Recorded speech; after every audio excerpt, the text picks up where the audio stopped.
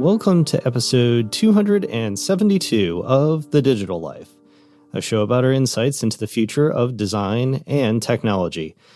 I'm your host, John Follett, and with me is founder and co-host Dirk Niemeyer. Greetings, listeners. For our topic this week, we're going to chat about synthetic biology and the new categories of emergent life that result.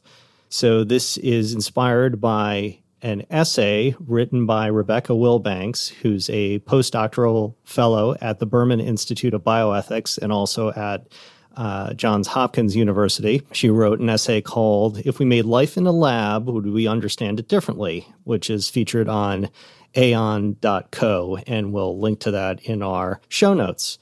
So when we consider synthetic biology, I had not, Dirk, actually thought of this before, but the creation of DNA sequences in the lab via a computer, you're essentially, using DNA as your design material. And we've discussed that a number of times on the show previously. But we've not really considered how those forms of life, that emergent life that is created by the DNA, like what that does to the sort of classification, the taxonomy, and more importantly, this idea of, evolving life over time. So the premise of the essay that Rebecca Wilbanks wrote was that, we're entering this sort of unknown country, right, where we're starting to introduce designed organisms for the first time. And, I'm using that as a very broad statement, everything from, modified E. coli bacteria to, I would even include also all the genetically modified organisms that we have as part of our food cycle now. So we know that companies are modifying everything from corn to rice to tomatoes to create food that is longer lasting, more nutritious, resistant to herbicides, things like that. But really what we're doing is we're breaking the chain of evolution at a certain point. And human beings have always sort of mucked with this as, we've bred animals and changed, the direction of things. But we've really relied on Mother Nature to a great extent. And, that's been ongoing before humans were ever on the planet, for billions of years. So for the first time, we're really looking at new types of life, whether it's, bacterial life or plant life, and then eventually human life that will be different fundamentally in sort of the way that it's constructed moving forward. So, Dirk, when you first laid eyes on that essay, I know that was my thought for this week that we should dive into this. But what were your first impressions? Of course, it's interesting. I mean, it's essentially a technology that is giving us more tools to craft life in the future, and the form it takes, the nature it takes, are all things that I think are interesting. The thing that I primarily was thinking about was the fact that we are so dramatic about our creation of life or our alteration of life. The notion of nature and how nature, things that are natural, are okay and good. Human design and things that we're doing intentionally are bad. Certainly not everyone believes that, but there is that cultural undercurrent, and a lot of people believe it. The whole thing makes no sense to me, and here's why. I mean, the world has been changing since, and I guess for the world, I'll use Earth for the moment. The planet Earth has been changing ever since it began, and it's changing due to a variety of forces and factors. Some of those factors are things that we will call living beings. You have the chaos theory, the butterfly flaps its wings in South America, and you have a hurricane somewhere else in the world. I mean, that is an example of a living creature acting, and through their action, changing the planet, changing life, making things different.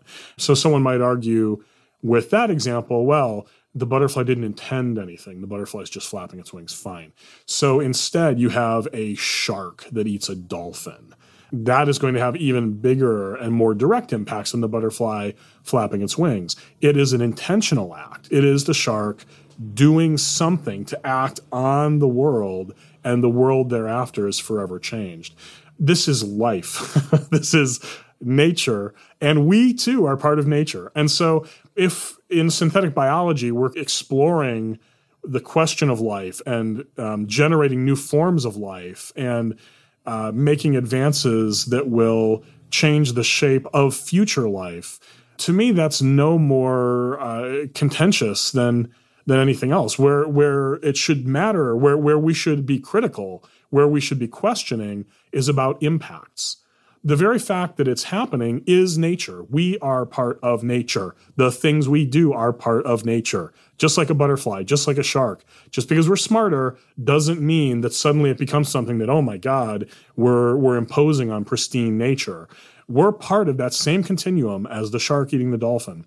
The problem is we have the capacity to think about the impacts of the things that we do, and we don't think about the impacts and manage the things that we're doing, mindful of and taking care of our species, the planet, the future, what have you. So reading the article took me a lot to that space, that it's cool, it's interesting, I'm fascinated by what's going on, but there's this existential crisis around humans pursuing these sorts of technology and activities when there's nothing that is sacrosanct in the process. We're part of nature just as much as anything else. This is nature continuing to move forward, continuing to change itself. Where we need to be critical is what are the impacts of it? And we should be mindful of those impacts in the choices that we're making. But the fact that we can make major changes to nature, we're part of nature. We're part of this system. It's a system. And it changes itself. It has since the beginning of the frickin' rock, when it first came to be. So I feel strongly about some of this stuff, as you can tell, John. Yeah, I can tell. So I think another interesting point that Wilbanks raised, over the course of this essay was about the sort of dual nature of designed life forms, in that we have a DNA code that is, appearing on our computer screen or what have you, and you make changes to that code. And then, in theory, those changes get realized in the biology of whatever organism it is that you're working on. So that's very different from the way that human beings are, sort of currently reproduce our DNA. Of course, we can sequence, et cetera, but there's no, the original source material for ourselves is not that code. It can be reverse engineered. And then, I imagine at some point in the future, you could, in theory, be cloning people.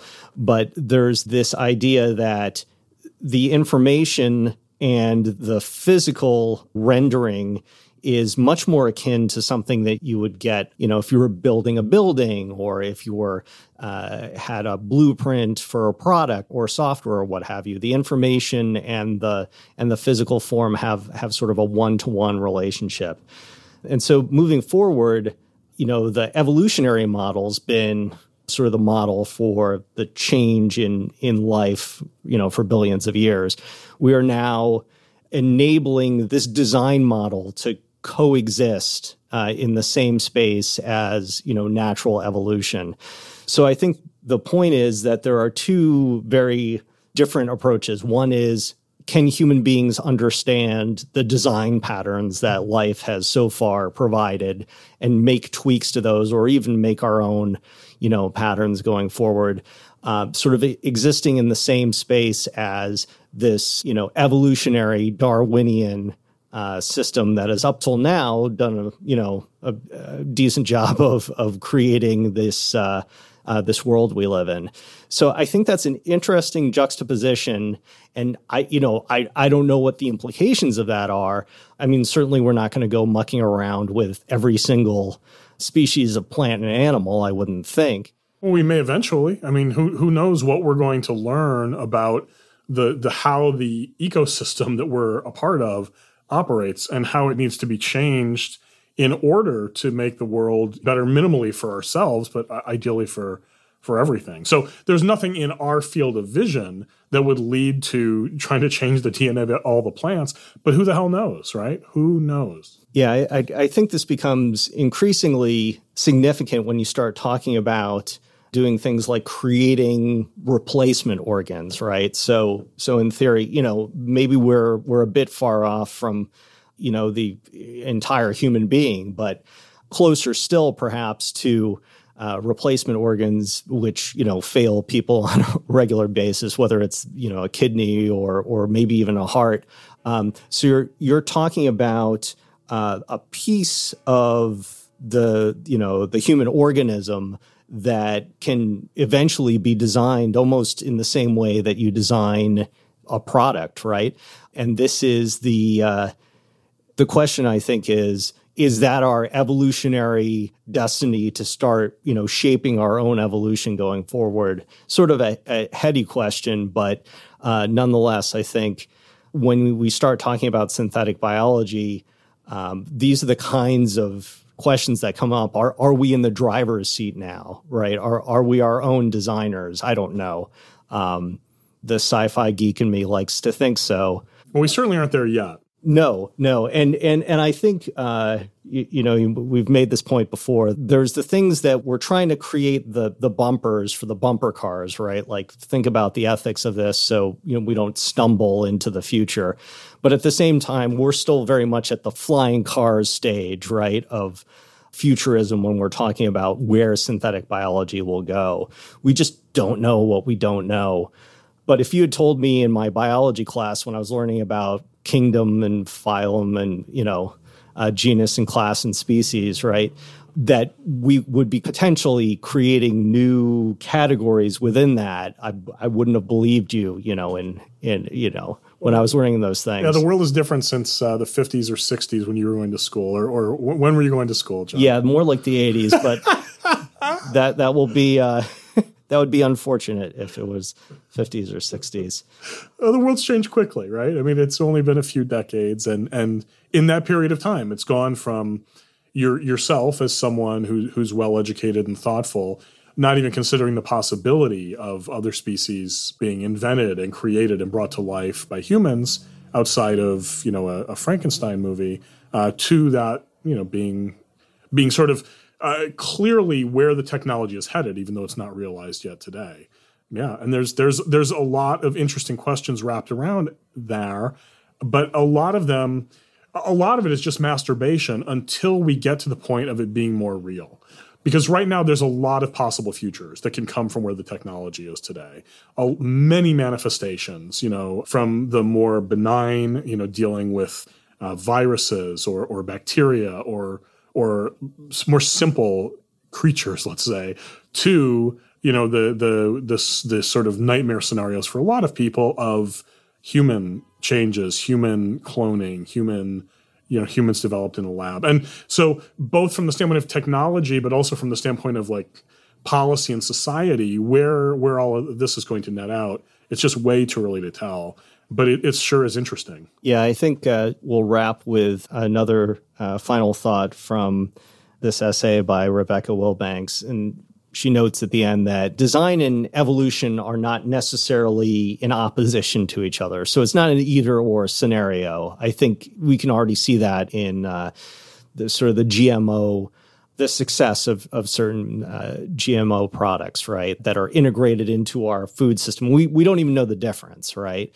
And so those are evolved, right, but also tweaked by science. And that may be the amalgam, right? That might be what it is moving forward. Well, but and GMOs, though, going back to the beginning, are a perfect example of our not thinking about the impacts of the things that we're creating, because in the GMO category, there are numerous examples of things that have negative downstream consequences on environments and ecosystems.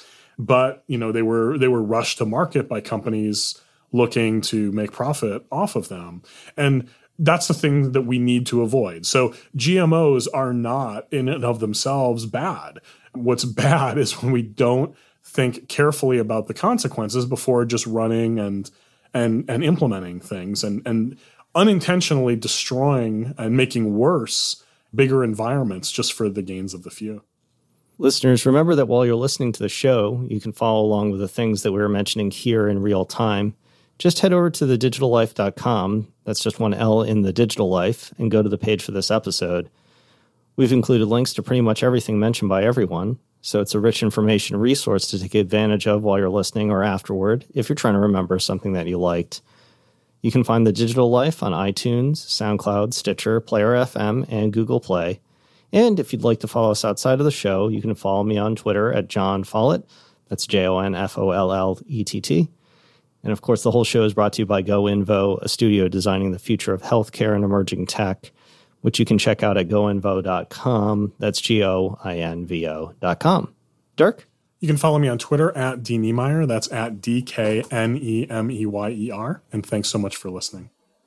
So that's it for episode 272 of The Digital Life. For Dirk Niemeyer, I'm John Follett, and we'll see you next time.